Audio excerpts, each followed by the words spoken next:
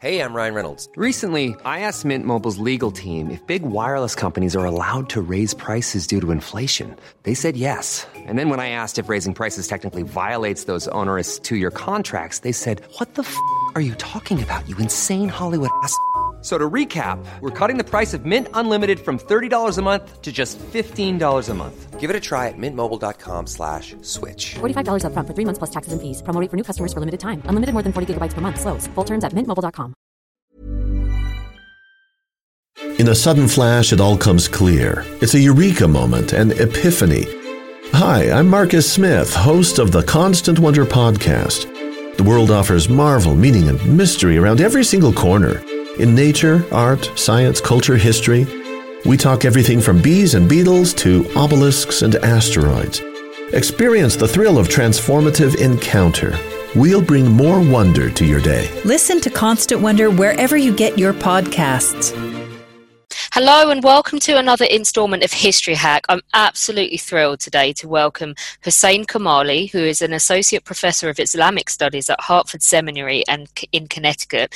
He's coming to us from New York, and he's a Middle Eastern scholar, and he focuses on the history of ideas, and he's the author of a book, God and Man in Tehran. But we're here today to talk to him about a book I stumbled across on Amazon and absolutely fell in love with, and that is A History of Islam in 21 Women. Hussein, welcome. Thank you, Alex. Thanks so much for having me on your really engaging podcast series, History Hack. No, thank you so much for joining us. I love your book. I loved it from the second I saw the title, because I just thought, wow, what an idea. And I'm really excited that you're going to share some of your favourite stories for it. So I imagine, first off, it must have been hard just to pick 21.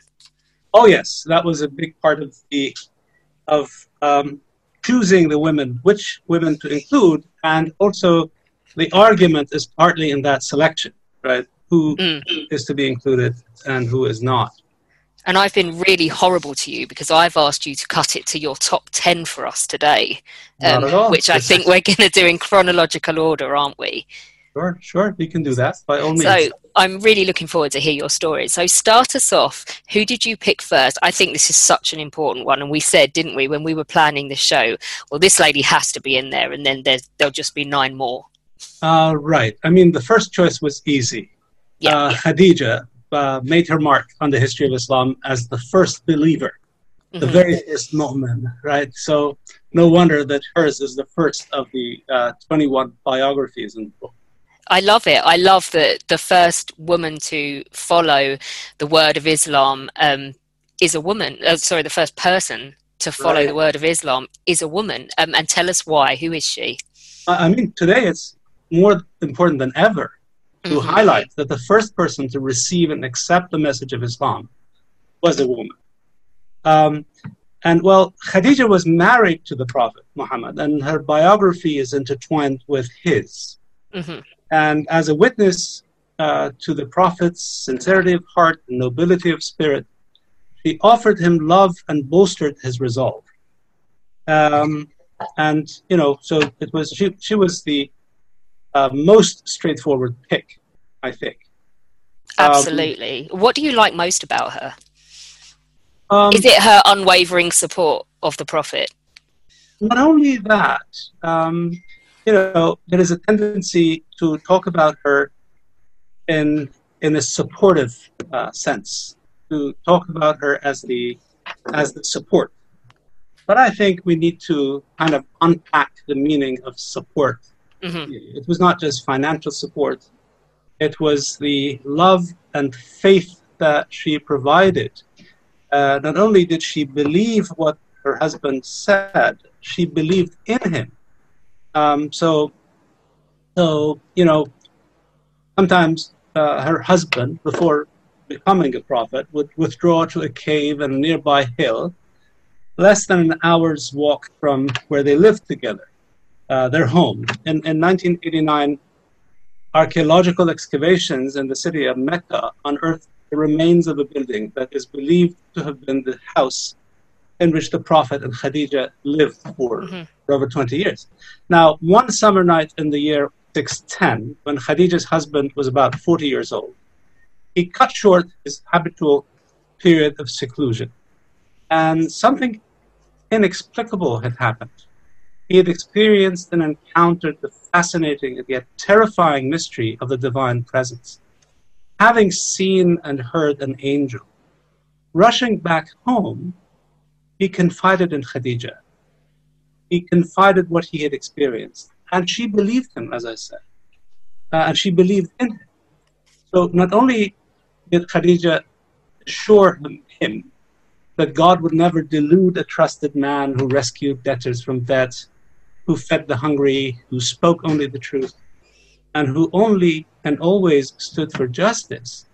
But also she told him, assured him in his conviction that he was a chosen prophet, right? And she resolved to support and to protect the divine prophet. So I think it is more than just providing support by spending her wealth on the mission of the prophet, right?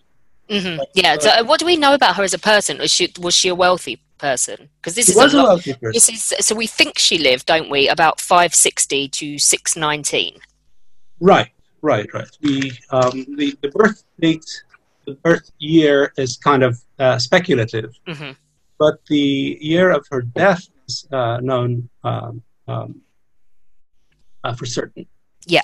The prophet called that the year of grief, as the bleakest of his years. What we know about Khadija from our sources is that she was a woman of means. She was independent. She had a trade caravan that at some point she entrusted to the young Muhammad, son of Abdullah, a man from her own tribe, and appreciative of his honesty and other personal qualities, I'm sure. Mm-hmm. She offered her hand to him in marriage, and she bore children for him and with him, and I think she was his rock in Mecca during those early years, those early 10 years of what we know about the beginnings of Islam. Mm-hmm. Before 622, that marks the beginning of the Islamic calendar, right? Yeah. Hadith 3 years before that. And then, the Bible tells us no prophet is accepted in his hometown, so Muhammad had to leave Mecca and he went to Medina, and then a new chapter opened in the history of Islam. Mm-hmm. And less than a decade later, the Prophet returned to Mecca triumphantly, and shortly after that, his followers embarked on an enterprise of disseminating Islam worldwide. But I think that the history of Islam might have been different, that Khadija lived longer. Really? And whether this is the case or not, she already left a decisive impact on the early formative period in Mecca of what we know as Islam, and she's a towering figure in the history of Islam, at least in my history, in my version, my telling of a history of Islam. I love that it's a joint, powerful beginning between a man and a woman that sparks Islam to life. Like you say, it's more than just financial support. It's the emotional support, and it's being his rock. I just, we said, didn't we? She has to be number one on the list. But the next person you've chosen comes a couple of 100 years later. 100 years later. She's born about 100 years after Khadija dies, and it's Rabia, and she comes at a very important moment in the Islamic history. Why is that? Right. Let me say this, Alex, that these biographies, all 21 of them, more or less, are contested biographies. Yes. Right. So I've done my best to avoid controversy, to the extent possible. I've focused on the agency of women and the retelling of this history by putting women at the center. Now, there are many other kinds of telling this history: the history of the caliphate, the history of kings, the history of empires, or some kinds of ideas. There are histories of Sufism. But instead of talking about Sufism, I have turned to Rabia of Basra, who lived from around 717 to 801, as probably the most celebrated female Sufi of all time. And tell us about her. What do we know about her historically, and why is she important? Well, we don't have any contemporary reports on her, and nothing of her own writing has reached us directly. But sources tell us a lot about her. I apologize. She lived in the 8th century, a time that marked a watershed moment in the history of Islam. A decisive political, economic, and ideological transition had occurred. And the Muslim Commonwealth, as we might call it, or the Muslim world, had taken shape by the middle of the 8th century. A Muslim world that extended from Central Asia, commonly referred to as the Greater Khorasan, all the way to what is Spain, to the Iberian Peninsula, and what the Muslims knew as Al-Andalus. By the time Rabia was born, a lot had changed since the early days of Islam, during the lifetime of Khadija. When she came of age, all the companions who had seen the Prophet in person had died. And faced with urgent questions and pressing dilemmas, her generation often wondered, what is faith? Who is a good Muslim? What would the Prophet say? What would the Prophet do? And not only in Medina and Mecca, where the Prophet once lived, but also in other towns, such as where Rabia lived, in Basra. Men and women contributed answers to these and related questions. And Rabia was one of them, and one of the most remarkable of such individuals who laid a mark on what is Islam, and in particular, what is understood to be Sufism. Now, her world, the time that she lived in, not her world, was a world of extravagance, a world that is reflected in the stories that Shahrazad tells us in the 1001 Nights, or the Arabian Nights. Yeah. And that includes Aladdin, doesn't it, for our listeners who including are with Arabic, as Sinbad the Sailor and Aladdin, or things they've all heard of. Those stories, right? The 40 Thieves of Baghdad, that seems to have been a later addition to the book. But the book is clear enough in its stories and what we know from other sources, that the 8th century was a time when people saw before their eyes how treasures amassed by sheer luck, as you say in Sinbad the Sailor, or by hard work, and they vanished as fortuitously as they had come, with the sinking of a ship, a fire in the storehouse, or simply by death. Addressing the anxieties and insecurities of her time, Rabia preached in and outside mosques in Basra. It's important. Women did preach in mosques at the time. He often recited poems about the fragility of life and the urgency of turning to God, and the importance of worshiping God not for reward and not in fear of punishment, but for the pure love of God.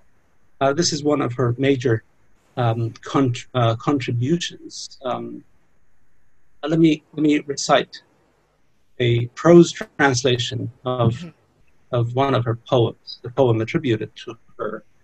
I reworked a translation by Reynold Nicholson, and the poem is, "O Lord, should I worship you for fear of punishment, then burn me in hellfire. And should I worship you for reward, keep me out of paradise. But I worship you only for you, so do not withhold from me for eternal countenance." Right? So this is what we know of her, her legacy. About her story, we know a lot from later sources. I think this is the point that you brought up. Some sources written at least a few generations after her time claimed that during Rabia's childhood, when a famine had struck Basra, her father had sold her into slavery. Some sources add that she served as a slave owner's singing girl for a while. Mm-hmm. Others describe her as a woman with servants herself, maybe at a later point in her life. These tidbits may or may not be accurate, but we know that female orators and renunciants or ascetics named Rabia were there in Basra and elsewhere.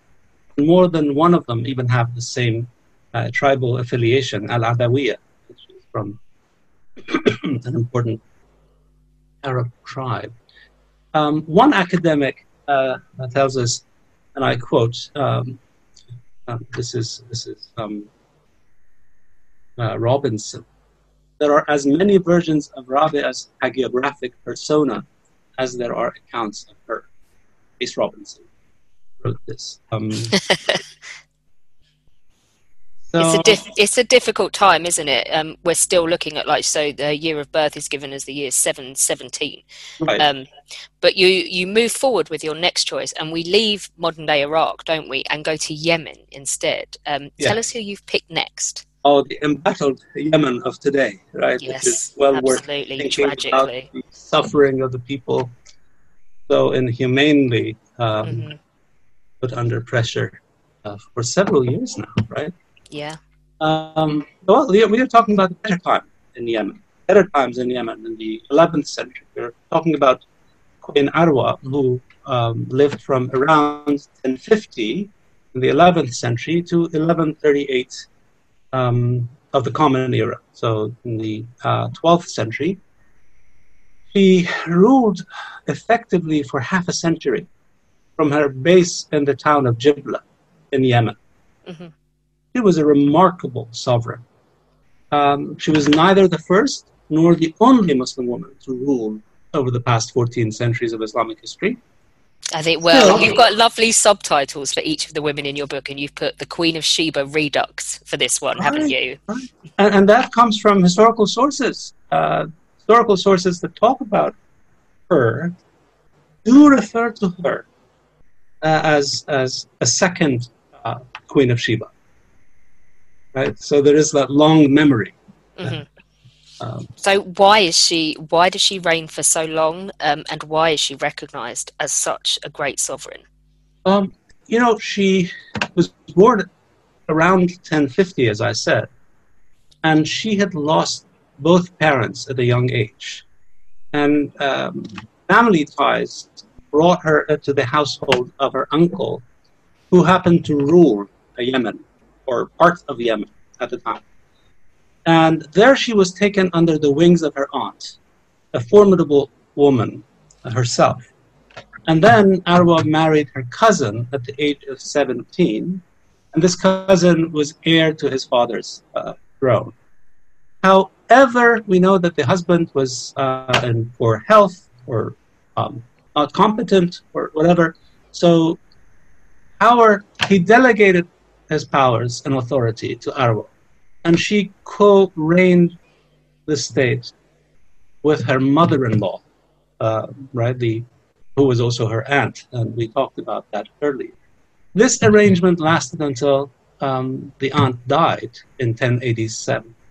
From then on, Arwa was the de facto ruler of the territories of her family, right? And her life, her daily life, was typical of a Muslim sovereign's life at the time. She held court, minted coins, fought wars, negotiated peace treaties, collected taxes and tribute.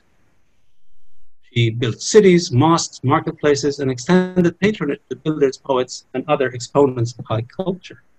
There is a story, but I don't have it in the book, but I was struck by it when I read it. So Arwa's daughter went to her and complained that her husband was trying to, or was eager to, marry a second wife. So Arwa's daughter complained to her mother about this, and Arwa sent the military made an offer that the guy could not refuse. Right, so no second marriage for that. See, she meant business, and her place of burial today, even today, is a site for pilgrimage. There's a Queen Arwa Mosque, and it is still an important place of pilgrimage in Yemen. I think that's fantastic that she still has a legacy there.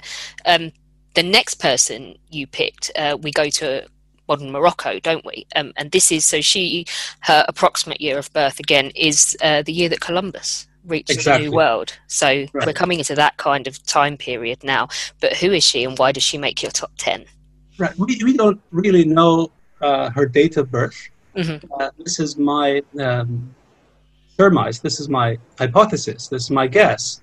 And I deliberately said 1492, just to make that connection to that important year that is sometimes and often mentioned as the beginning of a new chapter in human history. And it was in many ways. And part of that new history has to do with the story of this noble woman of Tetuan, the free woman or the noble woman of Tetuan. This Mediterranean port of Tetuan stands a few miles inland on the southern side of the Strait of Gibraltar, about 60 kilometers from Tangier, as you said, in Morocco. Now, the United Nations Educational and Cultural Organization, the UNESCO, recognizes Tetuan as part of the Creative Cities Network worldwide. And half a millennium before our time, a Muslim woman, our noble woman, ruled over this port and its surrounding territory. She was born in Chefchaouen, a popular tourist destination in Morocco today, which is best known for its beautiful blue-painted walls and pavement. At the turn of the 16th century, when our free noble woman was still a child, Muslim rule over the Iberian Peninsula ended. And that is the faithful year 1492. Usually that's the date that is emphasized. Spanish and Portuguese crowns had heightened offensives to conquer Muslim territories in Al-Andalus and crossed the Straits of Gibraltar in northwest Africa, or Al-Maghrib. And they had launched a renewed phase of the Crusades, and they called them Reconquista, taking back. And that's what we know that period as. It's the early modern history of naval expansions, and the free woman of Tetuan played a role in that. They call her the pirate queen, don't they? Yes, European sources sometimes call her a pirate. Well, one man's pirate is another man's queen. And so in a way, she caused a lot of damage to the armada of the Portuguese, especially, and the Spanish. But we also know her as a formidable ruler and negotiator who managed to rule, again, for decades, for a long time. And she fought against the encroachments of Portuguese colonialists on her ancestral homeland for half a century almost. Right? And there are some stories from what I could gather from the sources about her. Muslim historians have, for the most part, ignored her. What we know about her mostly comes from European sources that, as you say, sometimes often refer to her as a pirate. And why, for you, does she deserve a place in the top 10? Well, the geographic coverage of the book is rather vast, as you see, from Spain, from present-day United States, actually, to what is now Greater Russia. So I thought from the early modern period, having a woman who showed her agency, her will, and her authority to rule for almost half a century deserves a place here. In addition to that, thing again that is not in the book is that women in that part of the world now, in Tangier and around Tangier, around Tetuan, many women today earn a living by carrying heavy loads as day laborer. So I thought this is also a tribute to their lives and to them, by including a woman of their history in a history of Islam, in my history of Islam. I have to say I'm completely sold. You move forward, obviously we're moving forward in time all the time, and we're now going into the 16th century with a name that's very familiar to me, because people like to name, I don't know about what it's like in New York, but there's untold takeaways named after this lady, and it's Nur Jahan.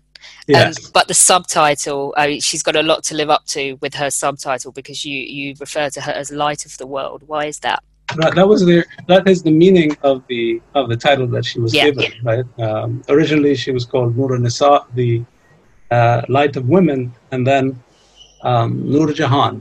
Her husband gave her that title, and her husband was the formidable Jahangir, the famous dilettante king of the Mughal area, the great king, of course, in his own right. I remember. Yeah, sorry. No, go on. You tell your story, and then I'll ask. I just remember going through the British Museum last year and seeing some of the paintings from the time of Jahangir. But Nur Jahan is kind of ironic, only to have takeouts named after her. Yeah, she deserves so much more. She is utterly unbreakable, isn't she? Absolutely. Unbreakable is the word. As an infant, her parents abandoned her to die by the roadside, outside the city of Kandahar, now in Afghanistan, because they didn't know what was waiting for them. They were running away from Afghanistan because of political turmoil at the time. Turmoil that had to do with the Iranian Safavid court at their time. Most likely, they had connections with the Safavid court, and then there were changes there. So they were running away. And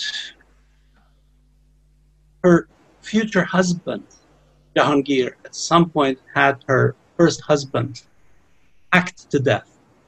And he had executed her beloved brother as well. So, as you said, she was unbreakable. She survived, and she went on to practically and effectively rule the Mughal Empire.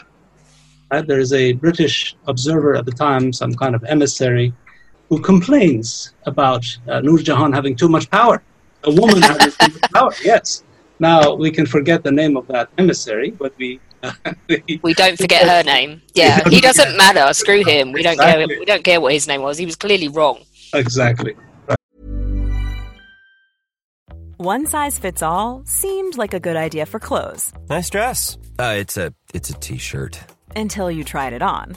Same goes for your healthcare. That's why United Healthcare offers a variety of flexible, budget-friendly coverage for medical, vision, dental, and more. So whether you're between jobs, coming off a parent's plan, or even missed open enrollment, you can find the plan that fits you best. Find out more about United Healthcare coverage at UH1.com. That's UH1.com. This is Paige, the co-host of Giggly Squad, and I want to tell you about a company that I've been loving, Olive & June. Olive & June gives you everything that you need for a salon-quality manicure in one box. And if you break it down, it really comes out to $2 a manicure, which is absolutely insane. It's also so easy to get salon-worthy nails at home with Olive & June. The difference between how your nails used to look when you did them yourself and now with the Mani system is a complete game changer. The best thing about Olive & June, too, is it's a quick dry. Dries in about 1 minute, lasts for 5 days, and full coverage in up to 1 to 2 coats. Visit oliveandjune.com/perfectmani20 for 20% off your first system. That's oliveandjune.com/perfectmani20 for 20% off your first system.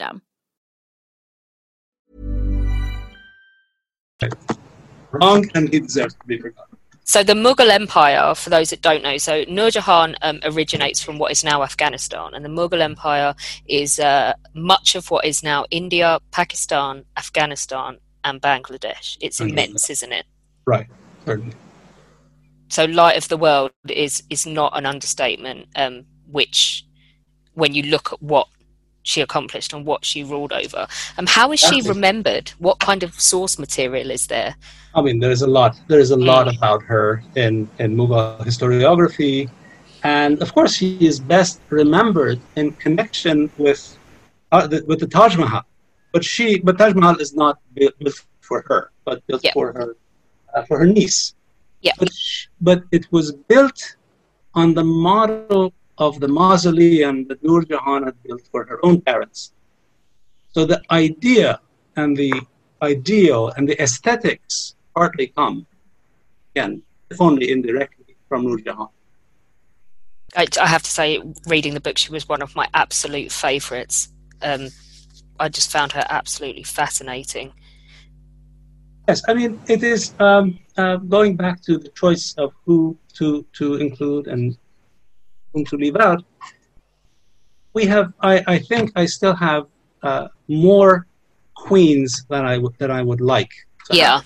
But that has to do with the nature of our sources. Of course. Ordinary people didn't make it in the history books, men or women. So this is the imbalance of our sources, that we know more about kings and queens. When we know about women, we know more about queens than ordinary people. So the next choice in the book is also, out of the 10, is another queen. I loved a subtitle on her. You've put "Diamonds are not forever," but we're going to the Indian Ocean now, or we're going beyond India and we're going to Southeast Asia now. Yes, we're going to Indonesia. And Indonesia had a lot to do with India. I mean, Indonesia is a later name. It was not known as such. It was known, what we are talking about was called Aceh, and we are talking about the Queen of Aceh. 3 or 4 women ruled over Aceh during the latter half, during the 17th century. And the first one of them, probably the most important of them, was Tajul Alam Safiyatuddin. And the reason for going with that, diamonds are not forever, is that diamonds did play a very important role in her time. And so did the Dutch and the representatives of Low Countries, where diamonds were the main medium of exchange, or were one of the most important mediums of exchange. And we have heard the story. I saw you are wearing a New York shirt, and I live in New York. We both love New York, and we have both of us, and I think many of our listeners know the story of how Peter Minuit, the director of the Dutch North American colony of New Netherlands, or maybe some other representative of that company, paid 60 guilders to purchase the 2,000-acre land of what we know as Manhattan from the Lenape Indians back in 1626. Of course, they didn't really buy it, and the exact amount was not 60 guilders, but we have this story. Now, the biography of Tajul Alam is important because it is also tied to the story of the Dutch India Company, and they demanded that she should pay 100,000 guilders to their company to repay the debt that her husband had accrued for ordering some diamonds and rubies and very heavy gold throne for himself. But then what she managed to do, she negotiated it, she lowered the price, and she refused to accept the Dutch colonial policy of using diamonds as the primary medium of exchange, because they would not only control the market, they would also be able to control pricing. She refused to do that. She negotiated, and after several years, she and her courtiers won, and one of her last orders or requests to the representative of the company, after she had successfully renegotiated the deal, was that the representatives of the company, the men, should come and dance for the pleasure and in front of her women courtiers, right? And she says, and we have a report that it was a very merry occasion, seeing them dance from afar, right? So I thought that is definitely very important, and there is a good book on her and on women in Indonesia, women rulers, and I have tried to keep the book very straightforward, but at the same time I have provided pointers to literature should anyone be interested to pursue this further.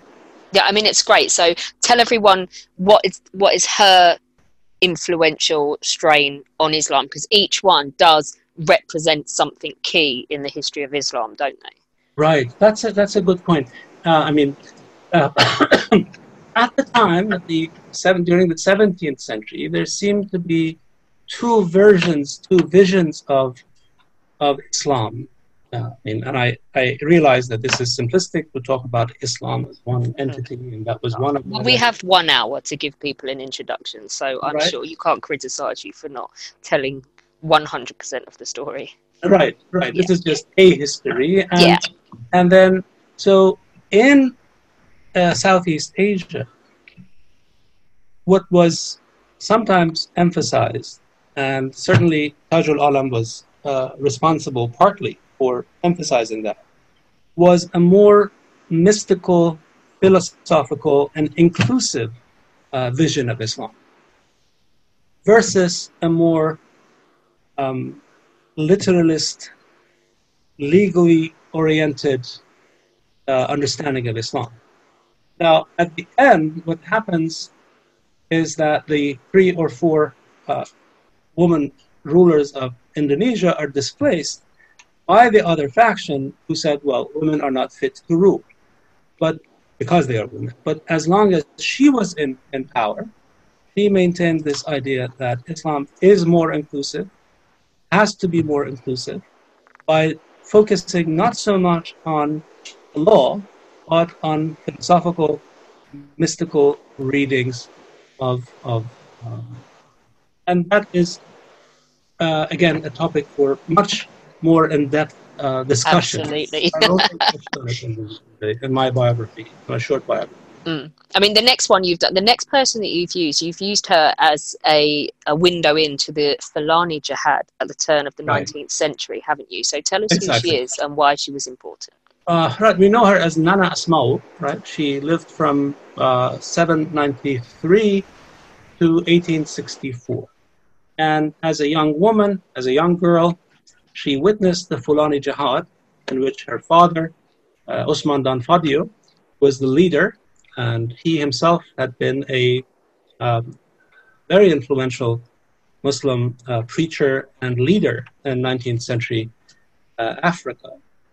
And his call was a call to returning to the roots of Islam, to the original message of the Prophet.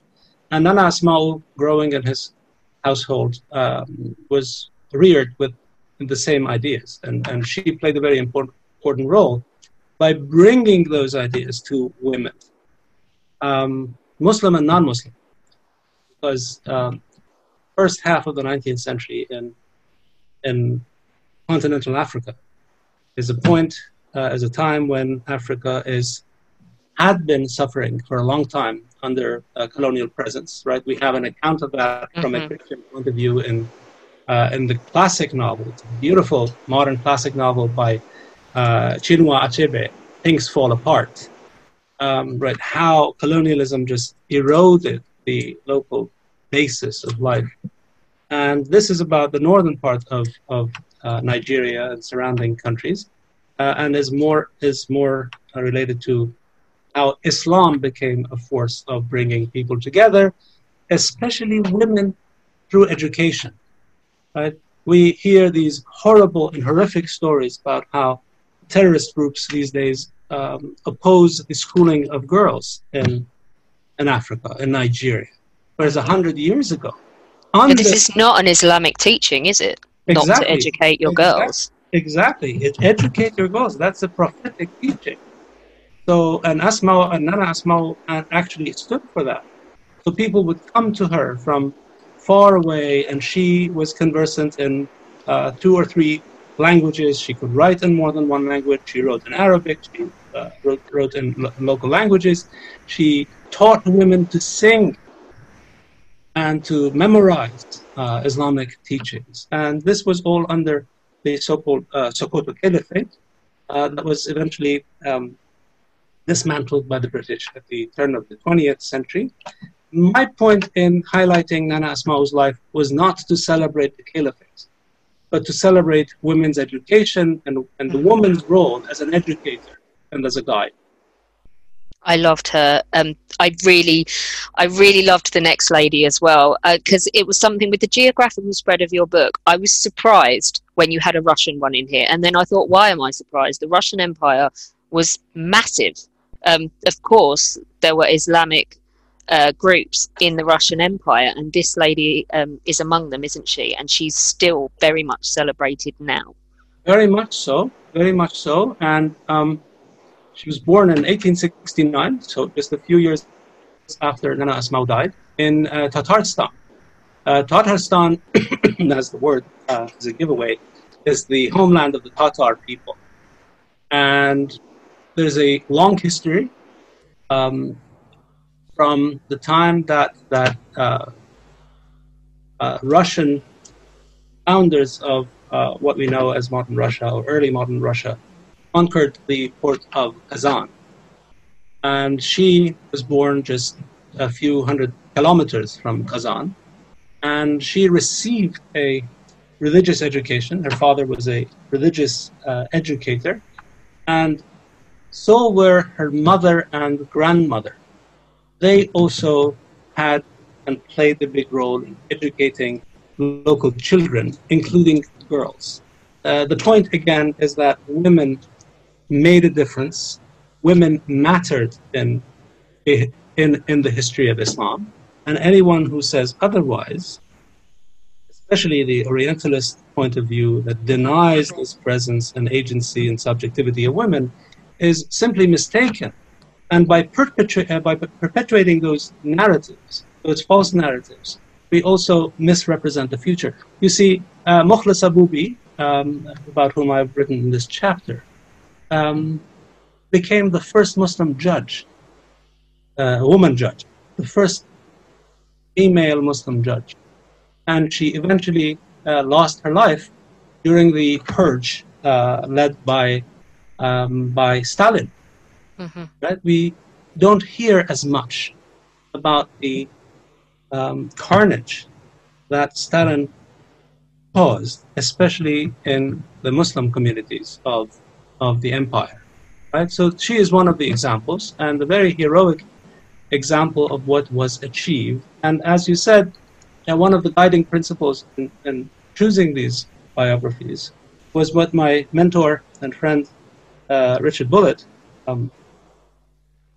said. He said, don't go for low-hanging fruit. And one day he told me, can you find a Bolshevik woman? I said, okay, I will look for that. And this was the closest I got. And the point is that show the presence of women throughout Islamic history. And she is one of the examples. I loved her. Right, I'm going to get our listeners. This is one that a lot of our listeners, because there are a lot of military people that listen to this. Right. If I say that this lady was born in Russia, grew up in England, came of age in France, and died in Germany, I'm pretty sure there's people screaming out loud now that they know who this is, because this is one that is much more well known, isn't it? Who is it? I hope she is well known. She deserves Absolutely. to be well known. She's been mentioned a few times on the podcast already. I see. I didn't know that. But, she was being considered for her face and name to be printed on a 50-pound note. It didn't happen. but there is at least one statue of her in London that every year when I go to London, I make sure to visit. Now, and if anyone touches that statue, I will put them down on the floor. Now, so we're talking about Noor Inayat Khan, aren't we? Exactly, Noor Inayat Khan. And I have to say that she was not my pick, but it was suggested to me by my editor, and I gladly and humbly accept. I was going to include the Prime Minister of Pakistan. Benazir Bhutto. And some reviewers have criticized me for not including her. But in retrospect, I think Noor Inayat Khan was a better choice in many ways. Partly because her case shows, is very relevant to how Muslim women in particular have to face what is called cultural assimilation and fitting in. And she's a good example. She not only managed to fit in, but she served during the war, and she became what one could say, a martyr in the Second World War, and she was shot dead in a Nazi concentration camp, as your listeners certainly would know. Mm-hmm. And, just a remarkable storyteller, musician, Sufi woman, right? Coming from Rabia as our fourth biography in the book and our second biography in our conversation today. She was also a Sufi. She was raised on Sufi ideals by her Indian father and American mother. I think she certainly deserves a place in a history of Islam around women. How much did it hurt to leave out Benazir Bhutto? I think there are other women one could include, and I hope this is just a history of Islam, 21 women. I hope other people, other histories include other women. There are many other women who do deserve a place in the history of Islam. This is just. I love that you've called it a history of Islam. It's not the history of Islam. Absolutely. But I visited Pakistan as a very small child, and I remember seeing her face painted on the side of a wall. And I was taught by my grandmother, who passed away last year, to look up to this woman. So I don't know much about her, but I do remember being told that's what a woman could do. And actually, I'm really quite proud, when my grandmother died last year, it transpired that she had left her family ancestral home to the community with the express proviso that it be used as a school for girls. Wow. Yeah. Which I'm really quite proud of. Yeah, rather than like a women's clinic, it's for women. And it's for the benefit of local women. It's in a rural community, so I was really quite proud of that. Would you share your grandmother's name with us? I'll tell you when we come off air. I'd have to. She's just because she's always just been mummy to me. Oh, I can have a look. This is wonderful. So all the great moms of the world. Yes. And these women here, they are all moms or grandmoms. Absolutely. Human beings. Yeah. She was lovely. But now you've got one more to tell us about, haven't you? The last one. And we're on to the 6-Day War, and that's where you chose to choose your final in your top 10, didn't you? In the top 10, not in the book itself. The book itself comes, I think, the last biography. She's 19th, I think. She's 19th. Yes. So, there is a nice documentary, really good documentary, and also a great scholarly work on this Egyptian Arab icon of the 20th century, Kulthum. Mm-hmm. And there's an interview with a man on the street in that clip. It's available on YouTube. Whoever wants to search Kulthum and biography, they will find it. So when asked about her place in Egyptian society, this man on the streets of Cairo exclaims, Kulthum? She's like the pyramids, of course. That's who Kulthum was to a whole generation of Arab and Muslims, especially because of her role in redefining Arab identity and an honor after the 6-Day War in 1967 between Arab and Israeli army. that was the war that reshaped the Middle East in many ways. And its memory lives on, of course, and it's a very political topic.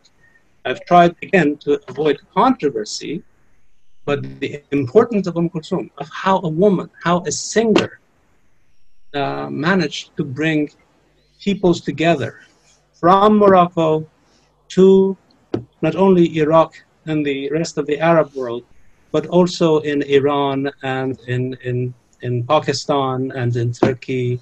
She was a woman who certainly mattered and made a difference, huge difference. So she certainly deserves an important place of honor in a history of Islam, just as any history of Egypt has a place for the pyramids. Absolutely. Before we finish, tell me then, which one really did break your heart? Which one did you agonize over leaving out?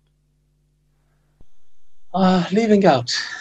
I don't dwell on those I have left out because I hope other people will go on and do more. Mm-hmm. But let me say what I hope I probably have accomplished. Something that didn't make it in the book, but reading this statement really agonized me. And I just wanted to show how misogynistic and how wrong such statements are. Mm-hmm. So let me find this and read this. This comes from a very influential Orientalist book that was produced in England at the University of London back in the 70s. Oh, I'm dreading it already. Right. It is yes, it is representative not only of the Orientalist view, the European misogynistic Orientalism, but also it is echoed in misogynistic histories by many Muslims as well. Mm. So the citation is this, I quote, "The resulting emotional repertoire of Islamic culture was a decidedly unromantic one. The only obverse to the gravitas of the Muslims is the giggling of their women." End quote. Isn't that disgusting? I apologize for even reading that. No, it is disgusting. And I have to say that I've done a lot of travelling in the last 2.5 years, and some of the best places I've been have been, and met the most beautiful people, have been Egypt, Oman, Jordan. And thank you so much for answering my stalky email and coming onto this podcast, because I went looking for a history of Islam to educate myself, and I found your book, and I just thank you for trying to bring a new history to people to read on Islam through the eyes of such remarkable women. It's such a good idea. And like you say, it's a history. It's not a definitive, mine is the be-all and end-all history of Islam. But this is how you engage people. You do stuff like this. And it's a beautiful idea, and it's a beautiful book. It's called A History of Islam in 21 Women. It's available now. Buy it for your daughters, because it is full of women that they need to know about and need to read about. Thank you so much, Alex. Thanks for having me on your program. All the best. Join us tomorrow when it's back to World War II, because it's a Monday, and we will be talking to Andy Brockman and Tracy Spate all about the fake Spitfires of Burma. We've got some fake history for you. That's not like anything we've ever done yet on this, but it's brilliant. They were great. Don't forget, you can become a patron of History Hack for as little as $1 a month. Just go to www.historyhack.podbean.com. It will help us keep going in the aftermath of the coronavirus, and we would really appreciate it, as we would love to do so. There now follows a public service announcement. I'm Horatio Hornblower. And I'm Archie Kennedy. The simplest gift you can give in these troubled times is to obey orders. Indeed. The regulations are very clear in the matter. It is the duty of all of us to remain at anchor until the little people in the talking box signal you otherwise. You don't want to end up getting flogged. Good day to you. Good day to you both.